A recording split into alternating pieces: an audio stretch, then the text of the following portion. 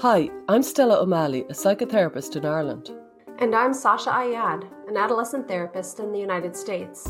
And this is Gender, a Wider Lens, a podcast dedicated to the shifting concepts around gender in our contemporary culture. Through in-depth interviews, personal stories, and psychological exploration, we seek to open up the discourse around this hot-button issue. Join us as we look at gender from a wider lens. Hi, Stella. Well, hello. We're back. We're back and it's February now. Yeah, I've missed you, Sasha. You know, we have our regular meetings and then we really didn't very much at all chat. Yeah, we felt very distant. You felt like some just far off lady in Ireland that I used to talk to every single week. So it's nice to be back. We should have definitely connected during that break anyway, but we just got busy with our lives. Yeah. And I felt it. I did feel it. I felt the difference. You know, it can feel a bit relentless doing the podcast every week, and yet not doing it. I felt the lack of it. I know. It's nice to be back. How was your break? It was good. The usual family stuff at Christmas.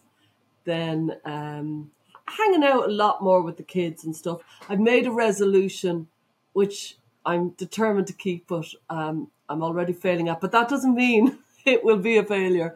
To work less. That's what I want to do. Okay. I want to work less. It's hard. Are you thinking specifics about that, or just broadly? Like, how are you doing it? Broadly. Just trying to kind of say, right, that's it for today. Right, that's it for today. Okay. You know, leave the phone up in the room. Yeah. Do you know what I mean? So I'm not bringing it downstairs. But weirdly enough, when I stopped, this is a mad little thing. When I stopped working so much, kind of around New Year's, I suddenly started obsessively playing chess, like some sort of freak. Stella. Oh my God. I know, they're like all given out. Bo Henry and the kids. Maladaptive coping mechanism. Total. You're distracting yourself with the most intense, aggressive game known to man. Like, what the hell am I doing? Like, it's moving from the frying pan into the fire. I was so disappointed with myself. And the kids and Henry both said, like, lose the chess. You're becoming a nightmare around it. Oh my God. Well, I just want to start by saying, if you think chess is the most aggressive game known to man, you are quite innocent and adorable, because there are much more aggressive games out there in the world, like rugby, football. You don't know chess if you say that. There is nothing more aggressive than chess. Nothing. I don't play chess, so I have no idea. It brings out a killer in you. It brings out the madness. Anyway, how was your break? My break was good. I also got to kind of step away from work. I traveled and visited family and, had fun, ate a lot of great food. I also got food poisoning the day before New Year's. Oh. So I was in bed I was in the bathroom for like 6 hours straight. And then I slept from, I would say, 10 a.m. to 4 p.m. the next day. And so I missed all of New Year's. I was like shivering under blankets and the fireworks were going off, and kind of like I was in a delirium of sleep, like hearing fireworks, but not really. So that was unfortunate. Wait, what was it? What was the food, or where did it come from? I think it was a chicken tandoori. It was so delicious, going down from like my favorite Indian restaurant in Florida. And I was really upset, but I'm not going to give up on the dish. I'm going to try it again one of these days, but just not anytime soon. But I mean, I don't want to make it sound like my break was terrible. That was a terrible day. But overall, I had a really great time and have just enjoyed, just kind of stepping away from the daily routine of work. And it was really, really nice. Did I hear you say that you became a little less obsessed, unlike me, a little less obsessed with gender for a couple of days, maybe? Well, I mean, broadly speaking, I think I go through waves where, I'm super absorbed and intense and constantly consuming information and thinking and taking notes about things I want to say. And like, I'm full of ideas. And then I go through periods of lull where I'm just like, I don't have the patience for this. And I just want to be in my real life, and be in the tangible 3D world. So I definitely go through kind of cyclical phases like this. And that happens with me very commonly with a lot of things.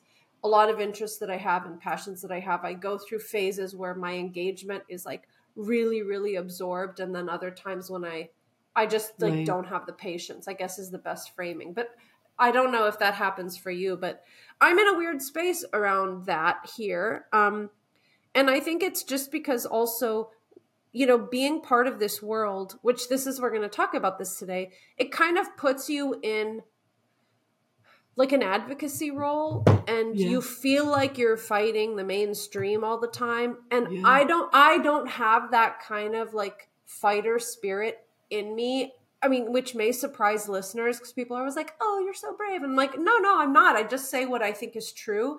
But I can't sustain that like fighter spirit for very long. I get really tired of it. I am a very go with the flow kind of person, actually. So after a while in the kind of gender world where it's like, I want to hear your comment on this. And what do you think about the affirmative care model? I just get tired of constantly being Conflict. against something. You know what I Yeah. mean? That's such a Do you good have point. that?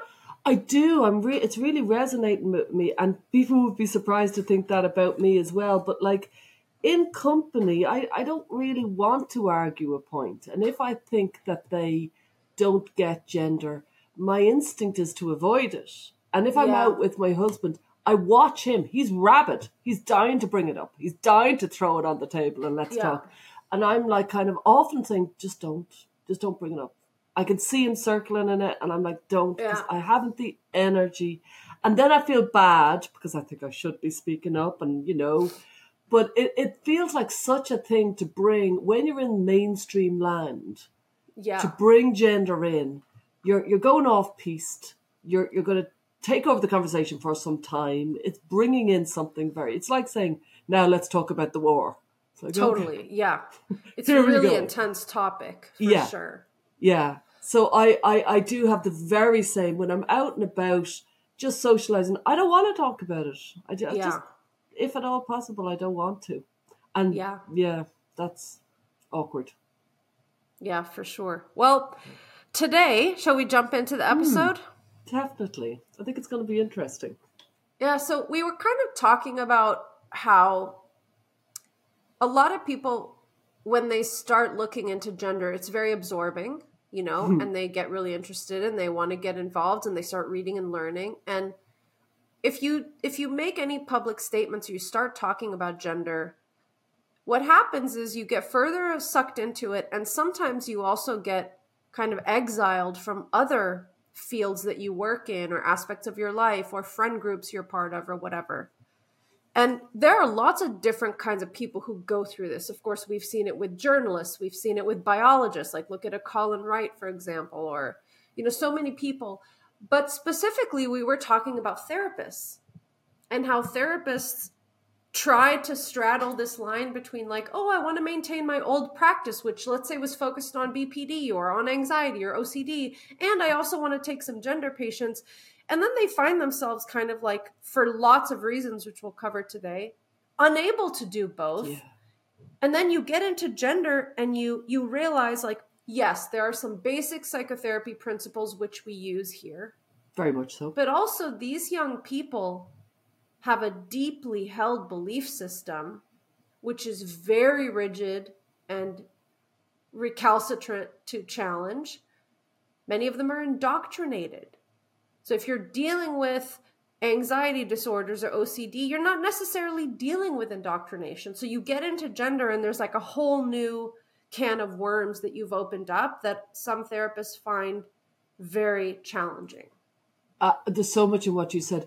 For starters, just on the last thing you said, you're dealing often with an indoctrinated client. So therefore, that's the primary almost thing that you have to be aware of. That there's indoctrination here, and now from there I will unfold. But often people don't view it like that. They view it first with gender as opposed to indoctrination. And actually, they'd be better off. I think therapists would be better off. But as well as that, I think therapists would be better off focusing on indoctrination rather than gender. But as well as that, we know from our listenership and from our lovely emails and comments and stuff, so many therapists are messaging us.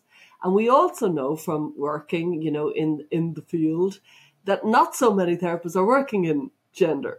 So it's like, I find so many of them, they write to me, let's say in Ireland, they write to me saying, I'd love to have a coffee if you come to Dublin.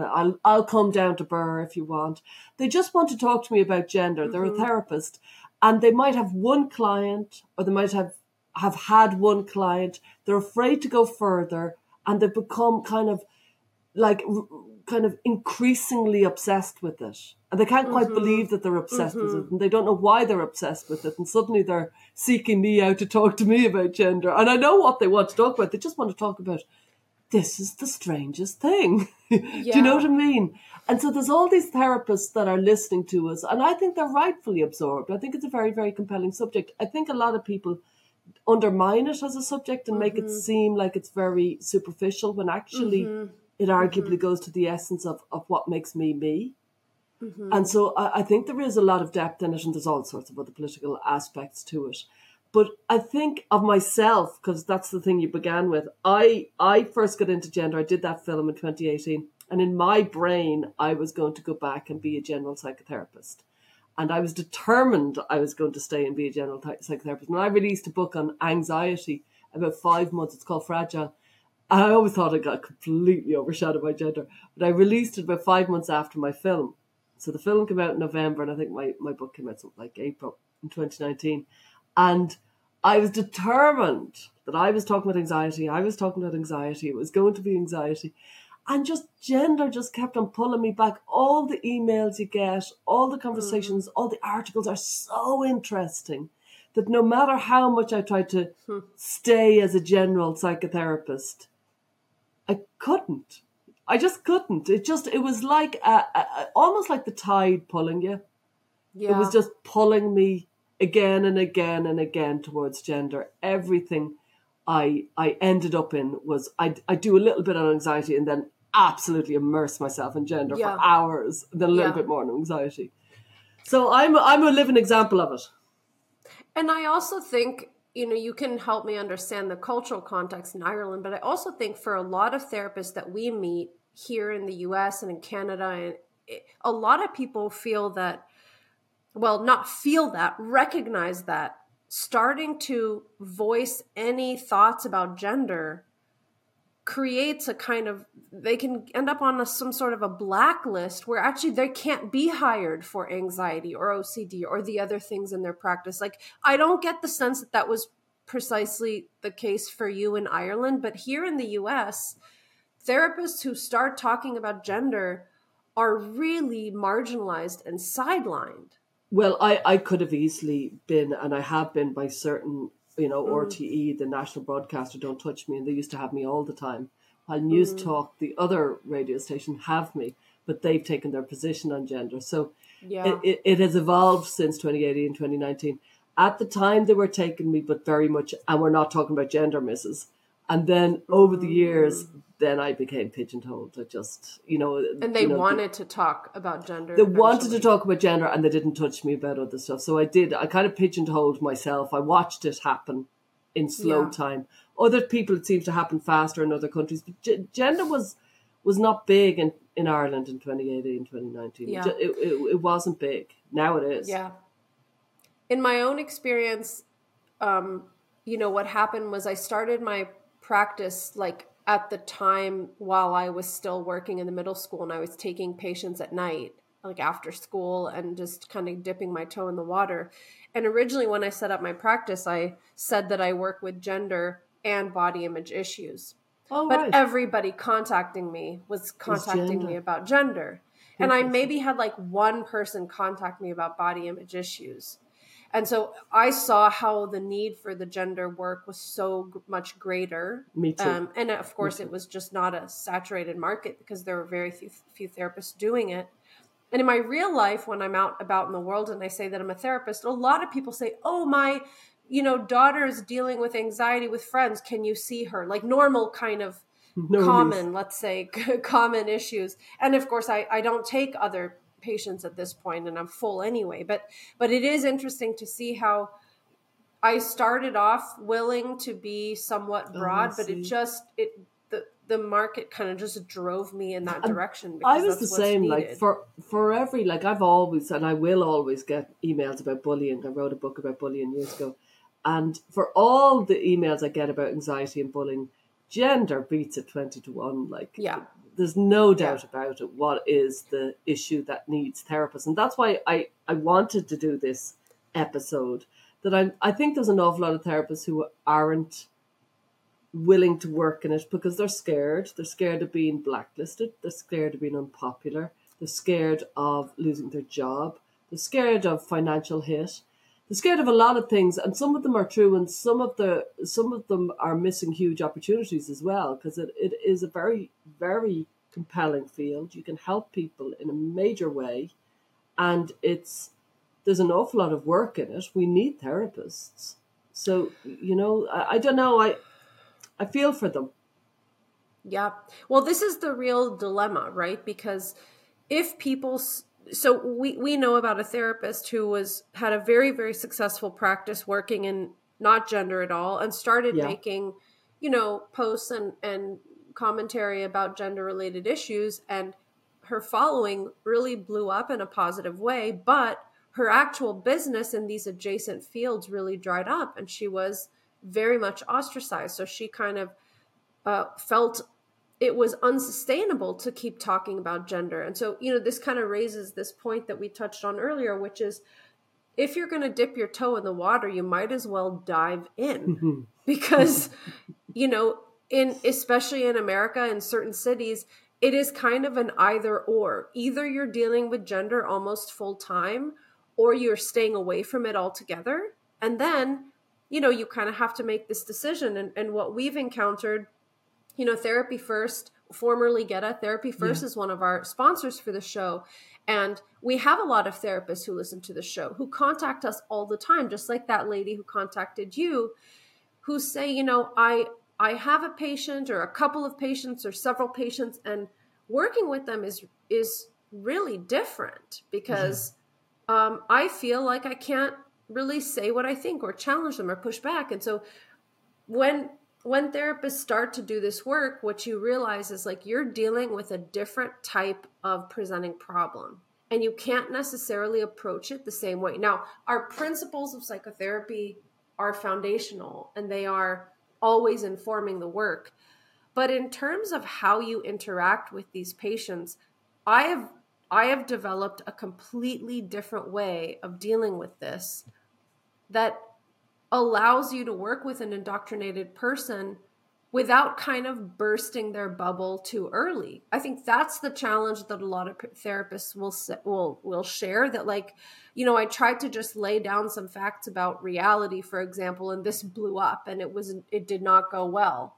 And so there's a real kind of gentle approach that therapists have to take.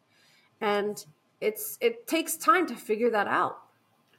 It does. And I'm really glad you're lifting this point, because if a therapist comes and they think that they're going into the usual context of therapy, which is somebody comes in, they might talk about their partner or about school or about something else, and then actually you think there's something else going on. You know what I mean? So you're going into the usual field of gender, or not gender, of therapy. I'm obsessed, of therapy, and you're fine and you're rolling along and you've got your suspicions about what's going down, but you're not bursting anybody's bubbles. You're letting them find their own way, and you're following their pace and watching the pace at the same time.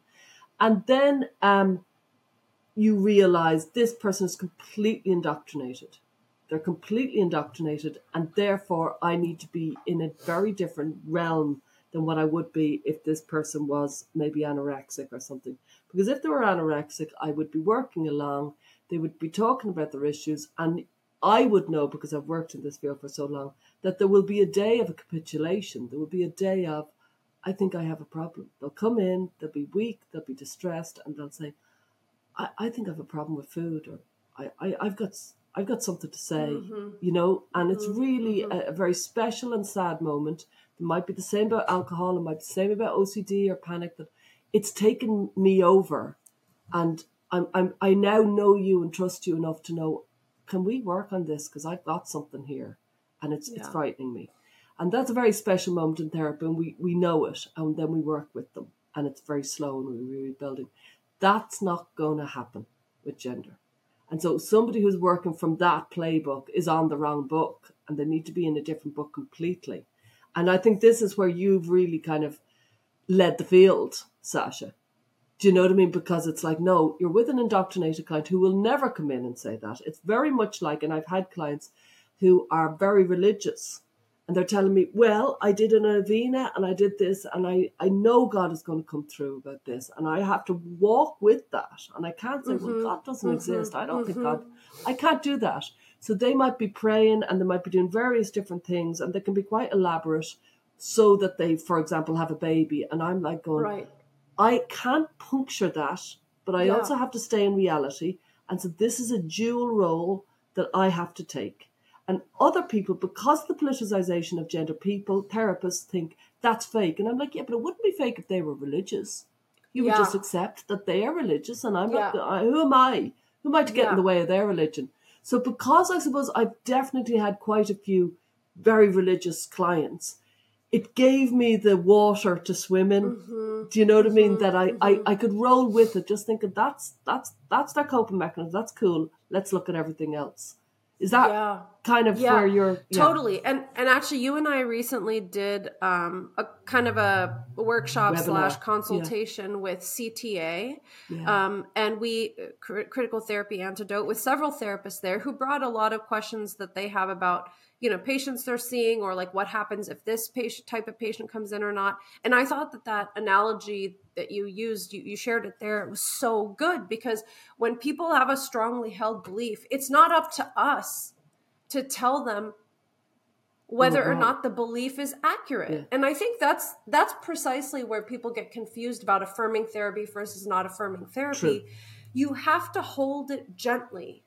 Yeah. And in the back of your mind as the clinician, you know, you keep that thought, okay, this person, you know, maybe sees their breasts as the root of all of her problems.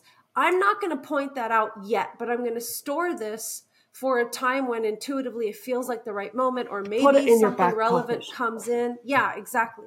You kind of just keep it in your back pocket for the right moment. And meanwhile, you do not see it as your job to kind of like fact check every moment in therapy. That's not what the therapy is about. It's not a fact checking session. Sure. And particularly because a lot of these young people also have kind of autistic traits, and they do tend to think in black and white ways. If you kind of challenge something like that, it could completely derail the entire conversation. Like maybe they were getting to something, and then if you interrupt that with a fact check, you might have lost the rest of the session. Now, sometimes that's the right move because you want the client to kind of let their wheels turn and think about that disruption, right? But I do think there's it's like a different pace that is required here. And it's very, very slow. It's very, very gentle. And you're kind of, as I said in the CTA meeting, you're almost playing a little bit of a detective. You're trying to understand what's going on without putting out your cards, without necessarily saying, here's what I think is going on. You're really being gentle and slow. And I think having that approach, in my experience, I've been really fortunate to work with some clients on a very long-term basis. Sometimes there are moments where they come in and say, is all this gender stuff a way to make sense of this or that thing? And it's not going to happen in the first, year. But this can be the case if there's a space of curiosity and like a radical acceptance of whatever they say without taking it literally. And I think, like in my experience, I think therapists have a hard time when they come into the relationship in a way that's adversarial. These kids are already so defensive. They're so protective over their identity. And when therapists come in with a very kind of directive and confrontational approach, it is not a recipe for success. And actually, this is also making me think about something I'd like to get your thoughts on. A lot of other therapies, the explicit aim is to reduce the distress. But I find kids with gender dysphoria are protective over the distress. They want to have their gender dysphoria because it justifies their gender identity in a lot of ways. Now, I think kids are often experimenting with labels and looking at definitions first, then they adopt one, then they develop gender dysphoria. So I have noticed that this kind of goes in a backwards fashion. But a lot of kids don't actually want to get rid of their dysphoria and, quote, become cis. Yeah, I think you're dead right. And something strange happens because I often think when I'm working with them, I'm thinking, I can see where you could be distressed, but you're not being distressed about that. And you're saying you're distressed about this when honestly, this is the gender dysphoria that they've manifested. And I'm like, I don't see the distress there, but I do see where there's lots of room for distress over in this part of your life. And they're like, in an incredibly disconnected manner, they're like, no, that's perfectly fine. No, that was fine when my parents did this. And no, that was fine. And I'm like, really? Really? Yeah. And they're like, yeah, absolutely. So I often find no more than a disconnect from their body, which I often see, there's a disconnect from their emotions.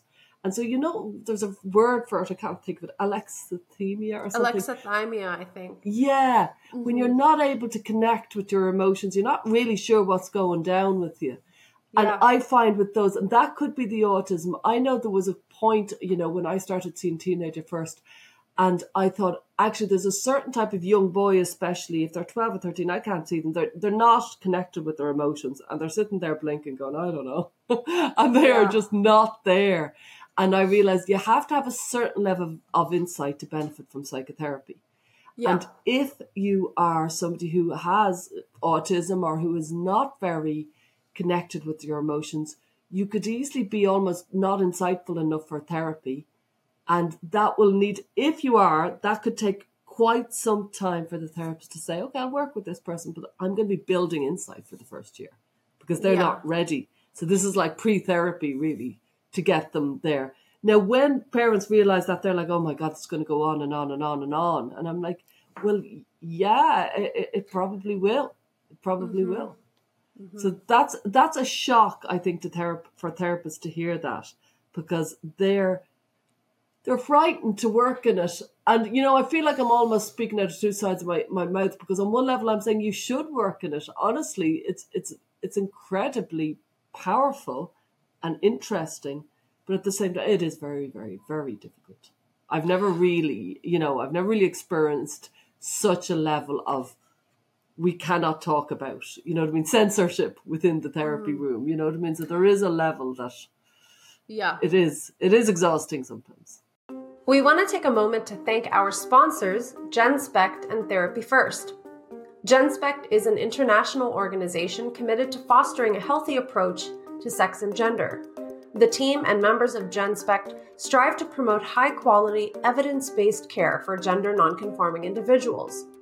GenSpect is pleased to offer a non-medicalized approach to gender with their recently published Gender Framework, and they continue to hold conferences around the world.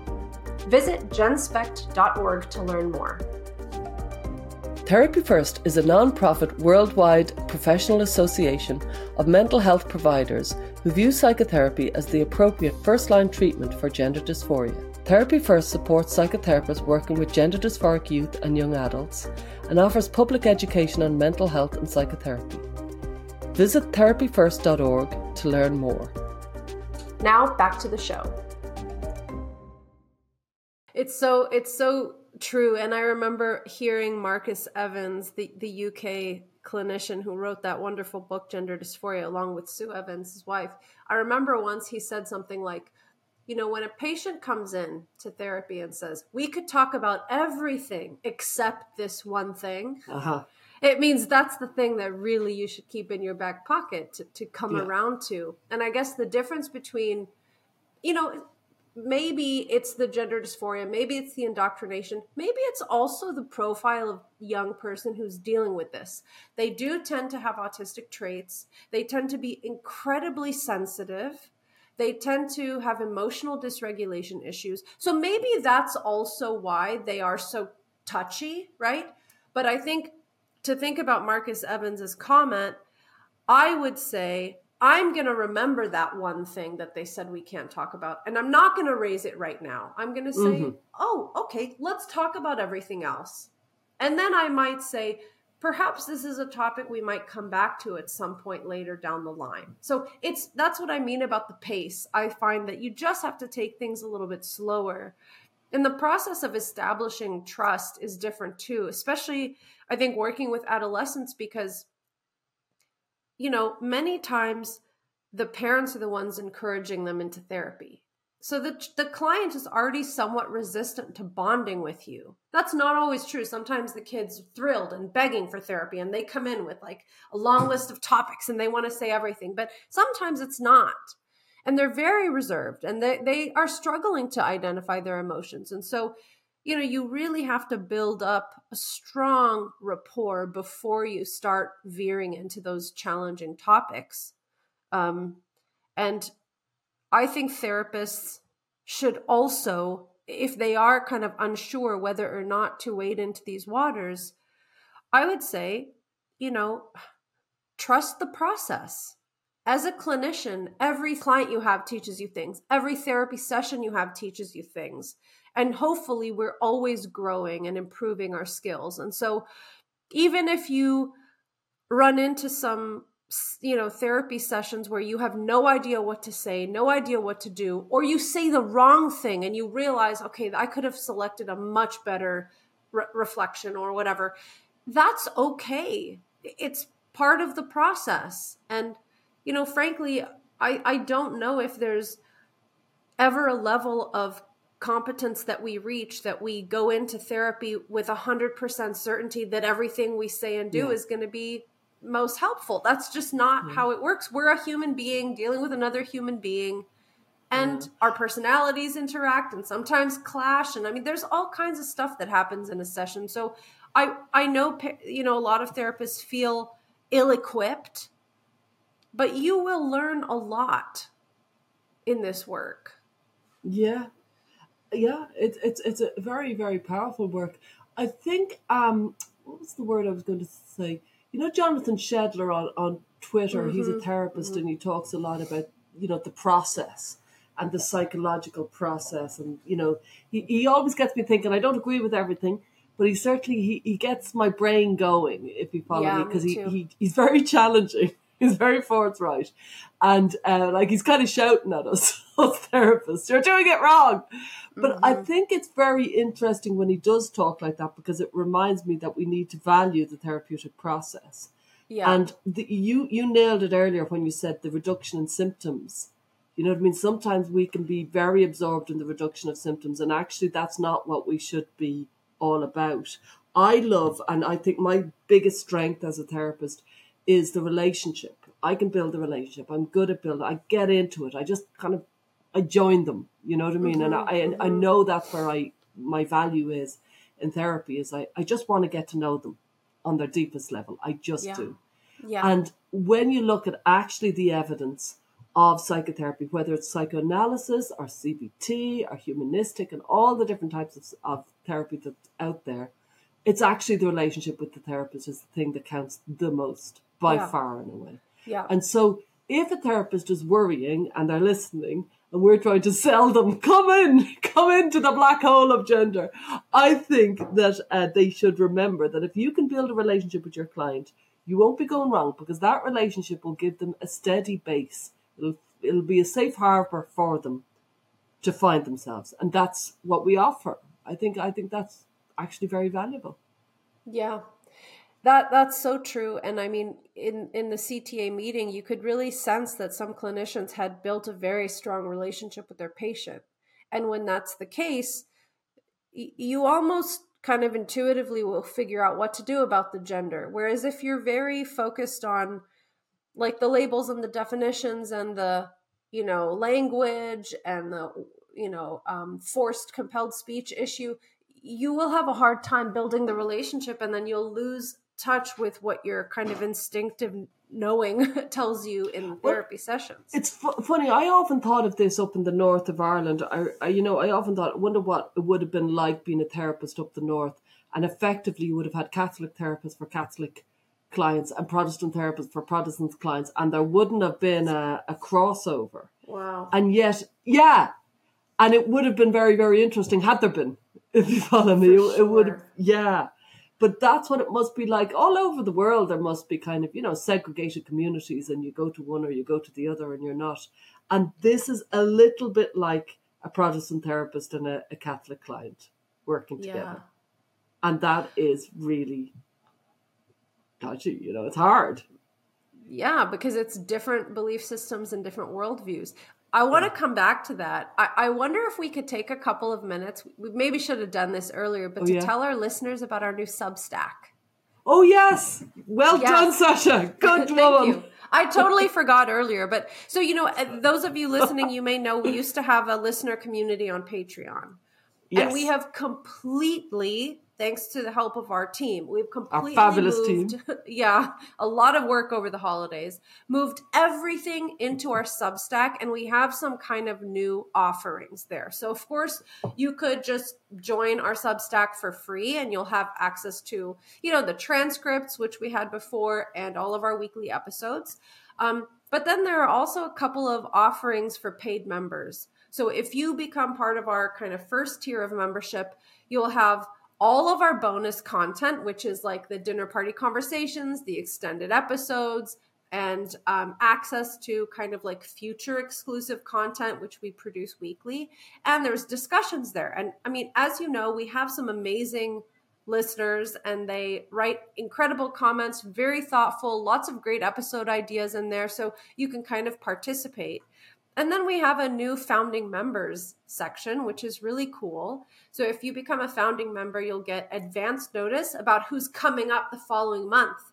And you can submit questions that we may be able to ask the guest. So if there's a guest coming on that you particularly love and you're really interested in what they think about this or that thing, your founding membership could give you access to posing those questions to them. And, you'll also know about events that we're doing early in webinars and things like that. Yeah, Substack is a very interesting kind of concept. This whole concept of independent media, it's kind of freed people like us to kind of be able to publish our thoughts. And it's been a revolution. When you look at people like Eliza Mondegreen and Lisa Selin Davis, Colin Wright, obviously Helen Joyce, Abigail Schreier's Substack is phenomenal. Michael Schellenberger's is massive. There's so many Substacks now, obviously Jesse Single and Blocked and Reported and stuff, that it's a whole kind of revolution. It happened in music in the 1980s, where basically the musicians took power and said, we're going to release our own music, and it became indie music.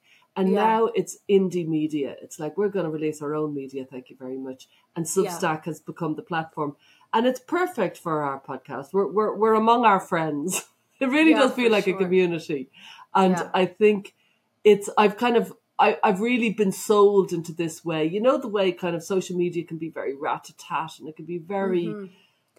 it can be very bitty and bad for the brain, I think. There's something about it, very fragmented. That's the word. While if you're in Substack, it's a much cleaner vibe, and you're just reading different people's articles. It's a much calmer, cleaner. I really am quite evangelical about it. I think, obviously, I've got my own Substack and I'm really into it. I just find I've found my place. I found my home. I used to be over on Facebook. Then I got bored of Facebook, went over to Twitter, and it felt like I went from the community hall eating my buns and drinking my tea to going into a nightclub where they're all taking cocaine. I was like, wild! So I hung out on Twitter for the last few years, and now I'm like this strung out wreck. I've had enough of the nightlife of Twitter. And so now I'm in the clean living, thoughtful and reflective space. You're like coming down off of a cocaine bender of Twitter. That's hilarious. Totally. Wow. I had never thought of it that way. Okay. Well, this movement has happened. I didn't touch Twitter. I was all over Facebook, and I didn't touch Facebook. And now I'm really leaving Twitter now, and I'm over at Substack. It's just lovely. It's a very pleasant place to be. Yeah. So, I advise and recommend people to come on over to Substack. Come to our Substack. Yes. Me and you did this very much to spread the word way back in 2020 or whenever we first started it. And, we've done it and it's our labour of love and we do it and, we're really into it. But like, if you do want to support us, we do put an awful lot of work into it. Our team puts Yeah. an awful lot of work into it. And this is not where we make our money, not by a long, long shot. And so if anybody wants to recognise that, we would say thank you very much, because it is something that we love doing it, but it takes a lot of time. There's no doubt about it. So we were talking earlier about what happens when a therapist and a client have very different worldviews. Yeah. And what's so interesting is that, like, I remember being in graduate school, and this was a very normal skill that is expected of therapists. It is not the first time that therapists have to hold their own personally held beliefs lightly while the client has a different set of personally held beliefs. Now, I think because the ideology and dogma has been shoved down people's throats so badly, it creates a very different dynamic. But if you can kind of process that and set it aside, I don't think it's new for therapists to have a client who maybe holds some beliefs that don't jive with reality, with the therapist perspective, et cetera, et cetera. So in some ways, indoctrination is, we have the skills built in to work with it, but I think sometimes it just needs to be explicated. And, I give some talks and workshops around this because I think sometimes flushing it out is challenging. Like, well, how does it look in practice? But I actually think therapists already have the skills to work with indoctrination. You're so right. And so often, like, let's say a client will come to me and they'll be working in a job that I would think, what are you doing in that job? God, or how are you living in that life? You know what I mean? I can think of one client who does this extraordinary commute. And I'm like, what? That's insane. But it's nothing to do with me. It's absolutely nothing to do with me. It's their life. I have to respect that their way of living is a very different way of living, very different demands than my way of living. And you live in that space. That's what a therapist does. We enter into their space and we respect their space. And our job is to kind of spot the pattern, see where it's working, see where it's not. You know what I mean? Walk with them. But we don't have to agree with everything. There's an extraordinary culture that has kind of come.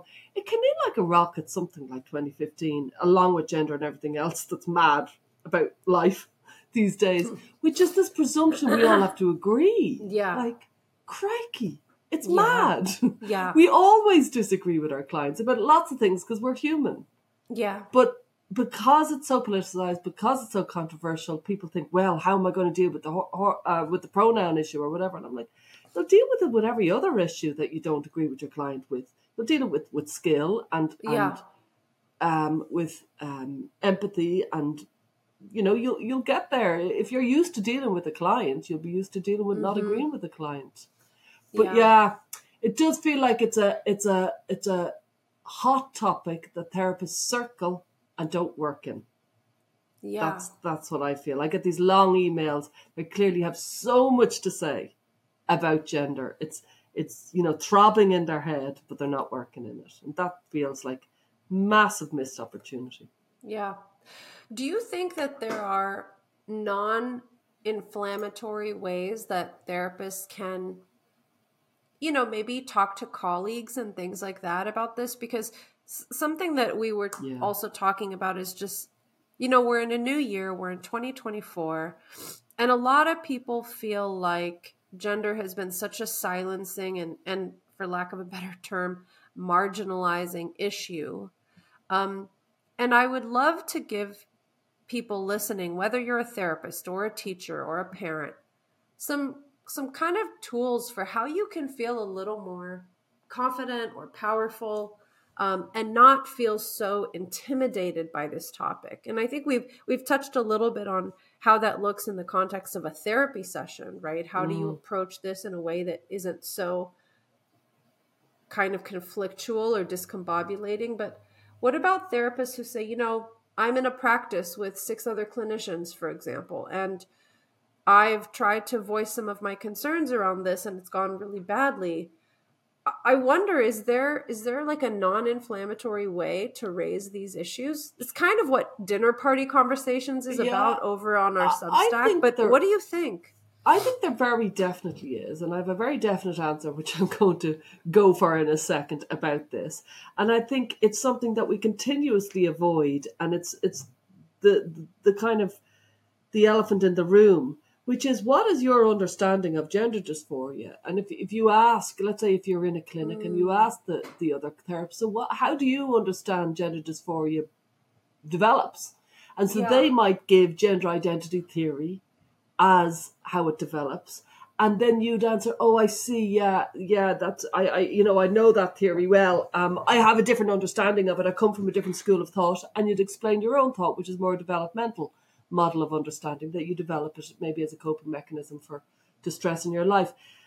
And when you have put that dead dog on the table, when you have actually said, right, that's actually what we're talking about, it's in a very psychological manner.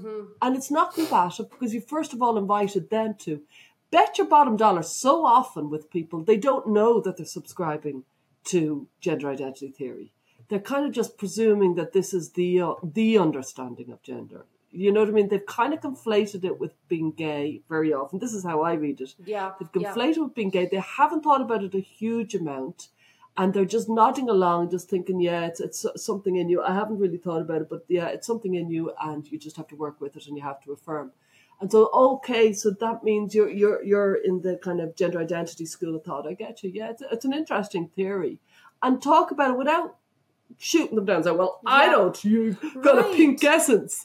Lady brain. You don't start yelling about lady brain. But you just talk. That's psychologically interesting. And, you know, I've traced the roots of that theory. And, you know, it is a very interesting theory, because it goes to the essence of what makes me me. What makes me a woman? Is it because there's an identity within me? And is that identity very similar to my personality? Is it similar? You know, what is that? Is my identity, you know, like in other generations, Irish or Catholic or whatever? So what is my identity? So I would go quite psychologically with them. Yeah. And then allow them, or invite it towards the end, say, I come from a very different school of thought, but I do find that interesting. Because it is interesting. There is an interesting kernel there. So that's how I would go for it. And I just find it amazing. I watch, you know, Reading Time to Think, Hannah Barnes' book, and the entire book, a full expose of Tavistock, and never once acknowledging that there is a fundamental two different ways of seeing gender dysphoria. And if you're in one camp, you're going to be for fast-track medicalisation. And if you're in the other camp, you're probably not. Yeah. And when I look at, you know, like the CAS review, and just so you know, I don't know how many people would know this who is listening, but, you know, the GIDS at the Tavistock, it was going to close. It was going to close in March 23. Then it was, you know what I mean? And obviously it's a year later, it still hasn't closed. But it seems to be hitting roadblocks all over the place. And I'm like, since the time that clinic started in 1989, they have never confronted that. Yeah. They've never confronted which school of thought are. It's just clinicians are just presumed to be kind of thinking about gender without actually acknowledging, well, how do you think it develops? They're just always sidestep. I just think it's missing the entire point. I think we have to stop everything and discuss that, and then we can go forward. It just came to me. You know what I think is happening? I think clinicians assume that the interior life of a quote trans person is so alien and foreign that even though the theory they're being presented with via trainings and advocacy groups and psychological textbooks and stuff, even though they don't get it, they think, well, because I'm cis, I don't get it. I mean, of course I don't get it. I'm not trans. So this doesn't make a ton of sense. It's not super cohesive, but who am I to question this? Yeah. And it's just fascinating, because I think it perhaps indicates like a lack of confidence to be curious, to be trying to genuinely, earnestly want to understand something. And it just what you were talking about, like regarding how to address your colleague, just makes me think the value of asking genuine questions. Yeah. Of saying, well, what's your understanding of gender dysphoria? It's very different to saying, well, did you know that blah, blah, blah percentage of kids are blah, blah, blah? You know, that's a combative stance, and I'm so guilty of it. Like, I've done it so many times. But just asking a curious question gives people the chance to really think through it or say out loud what they think, and maybe even recognize that they don't know what they're talking about. Can I take up on your point about being cis, being so exotic? I think this is key. I think people think, and especially, I maybe I'm wrong. I remember Helen Joyce once said it, and it really stuck in my mind, that especially for men, because men are so affectionate towards their genitals, they're like, anybody who would want to remove their genitals couldn't be a man. They couldn't be a man like I'm a man, so they must be a woman or something else. Do you know what I mean? I think that is really true. And I think, we talk a lot about the fathers and where are the fathers in this. And I watch men when I'm talking about gender, there's a shutdown. And I think that's where their brain goes. And our genitals as women, we have our breasts, but our genitals aren't outside our body as something. I think there's it's not as shockingly violent, if you follow me, because our vaginas aren't kind of hanging out there. I know this is very graphic, but I actually think it's a key point that they just go. And I remember Michael Schellenberger said it recently, because he's very much got into the mental health around homelessness. And he said, don't underestimate people's body horror, that they just go, shut down, can't think, stop. And I think this is what happens. And I think as well as that, there's a conflation with being gay. And I don't understand what it is like to fancy this person and not fancy that. But you know what I mean? I know what I fancy. I'm within the usual. I'm within the majority because I fancy men. Mm-hmm. And so I can see how the conflation happens along with the body horror and the exotic kind of, I can't imagine doing that. Yeah. And so it just feels like such an unusual thing. They just think, I don't understand it, I must respect it. Rather than coming in what you were saying, which is a genuine psychological curiosity of what's going down for you. Yeah. Tell me about that. Yeah. Yeah. I wonder if we should maybe one day do an episode about asking questions. Like the therapeutic value and the cultural value of asking questions. Not interrogation, because that happens a lot, but genuine questions. I don't know. Yeah. I mean, I just think a lot about my approach to indoctrination, and really a lot of what I'm doing is genuinely asking questions. My first lecturer, and she really was phenomenal. Fiona was her name. She was my first lecturer in counselling. She was just a genius about questions. She just was all about curiosity, questions, getting the right question will get everything. And so I think I was trained very well in that particular approach. Yeah. And I think it really does.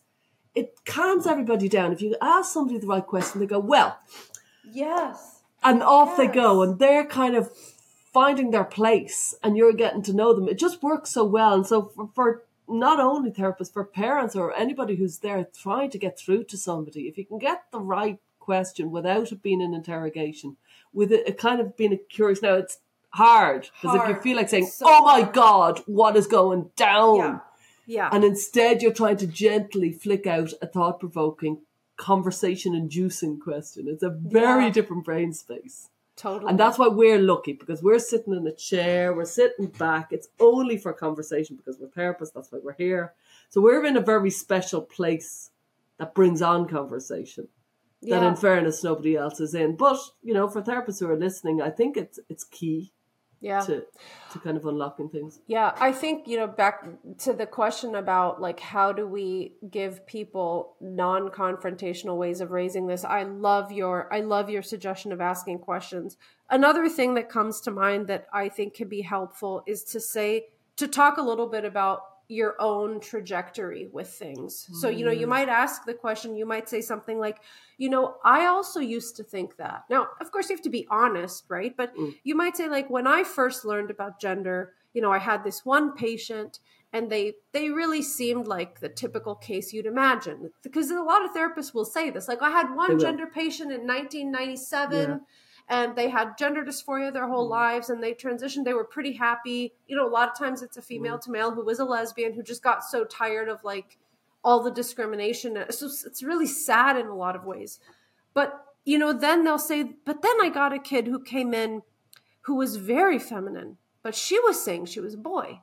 And I was really confused. You know, so like if you can kind of describe your own evolution or thought process in a way that humanizes you, it can perhaps change the perception of the other person from, oh, this is a caricature of some sort of like religious zealot who just believes in like God's perfect bodies born the right way, versus, you know, like a clinician who's thinking and evaluating and trying to understand and grappling with questions and seeing things evolve. Or, you know, I was all on board with this until I learned about this detransitioner, and I could not believe, you know, the kind of medical care they received. So it could be really helpful, I think, to rather than coming in with a hard stance saying, oh, you know, I've really gone through an evolution here myself, and here's where it started and here's where it's going, or things like that. And, you know, I think it's really difficult if you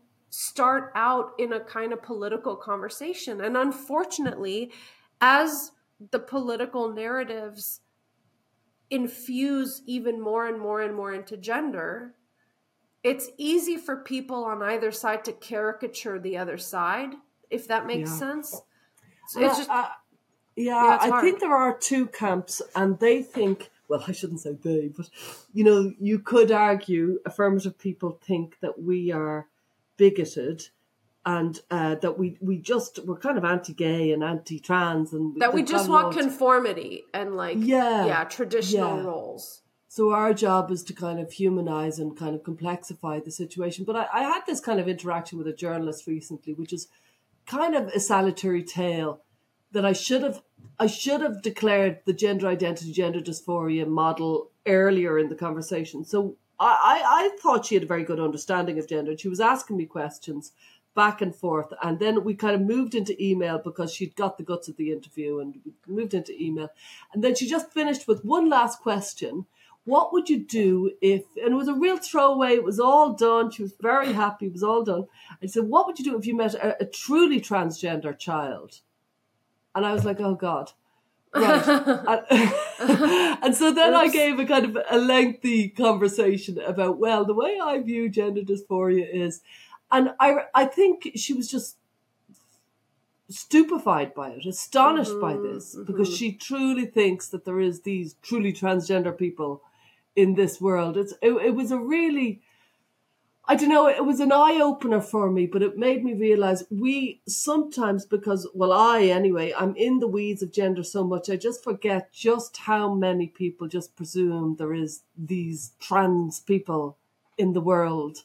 And I think it has become incredibly pervasive. You were saying an extraordinary story earlier about what you read in Eliza Mondegreen's recent article, which kind of is an indication, I'm sure you'll tell us now, but an indication of it has gone into the culture on a level that it's just really, really kind of, it has really entered the culture.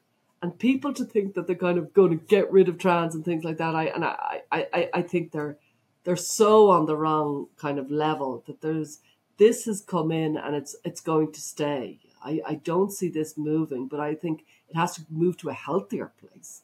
It has to move to a deeper understanding. When people first heard about depression, they hadn't a notion. When people first heard about alcoholism, like Bill, who started Alcoholics Anonymous in the 1930s, it was unbelievable what people's thoughts around alcoholism was. Like, it was just so punitive. These are bad people with bad thoughts that need to be punished. That was the attitude in the 1930s. It was unbelievable. And so we've moved on in our understanding. The same with depression. People thought it was like, I don't know, that was really a skew version. But I think we have a job to do with public awareness and gender. And tell us what you were reading about. It's a phenomenal story. Okay. Yeah. Well, so Eliza Mondegreen had an article. This was from the summer of 2023, and it's a quote from something she read online in one of those communities. And the quote is, "My friend's roommate gave me a shot of tea at a Barbie party Now I'm questioning everything. And essentially it was a young person who went to a Barbie themed party who I think was like questioning their identity, but was maybe non-binary or something like that.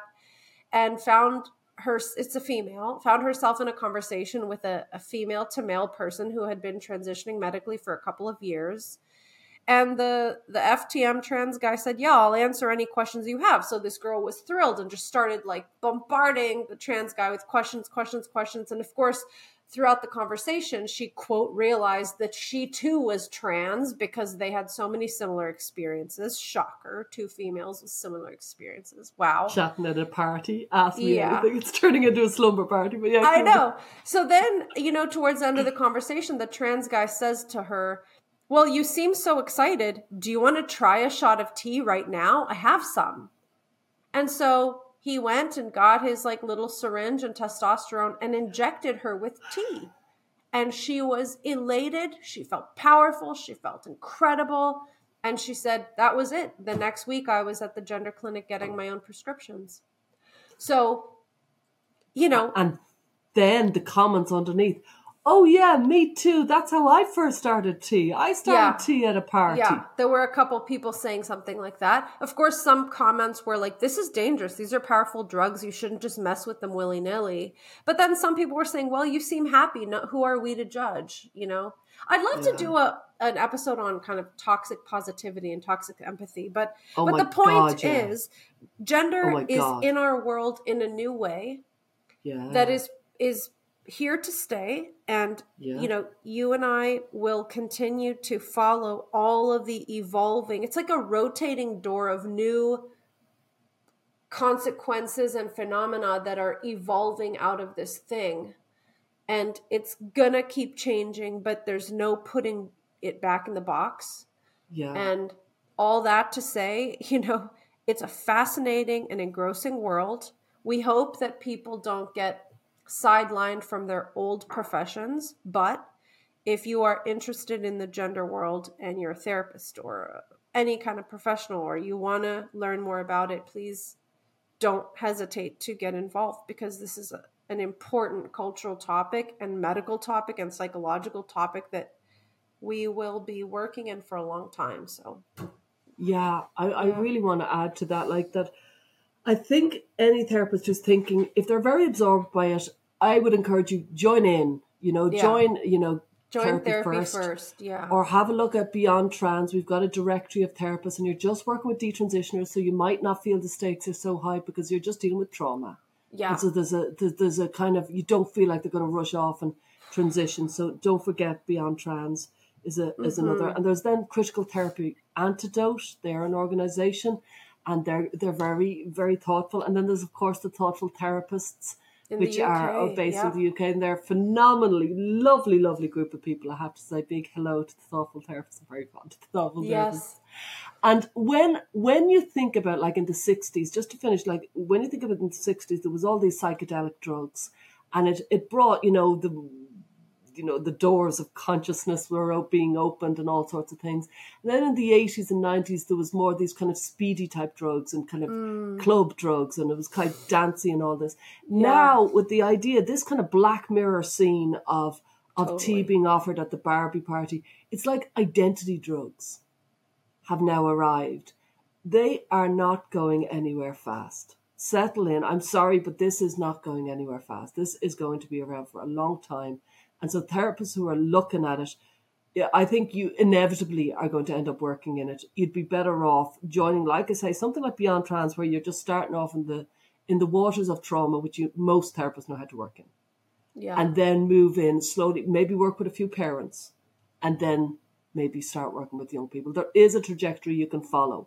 And there's training and stuff. There's a community in therapy first where they really look after the therapists and stuff like that. There's so much out there now. Yeah. I really want to encourage therapists. Contact us. We'll introduce you if you need to, or go straight to therapy first or whatever. And you really will find a big community there. Yeah.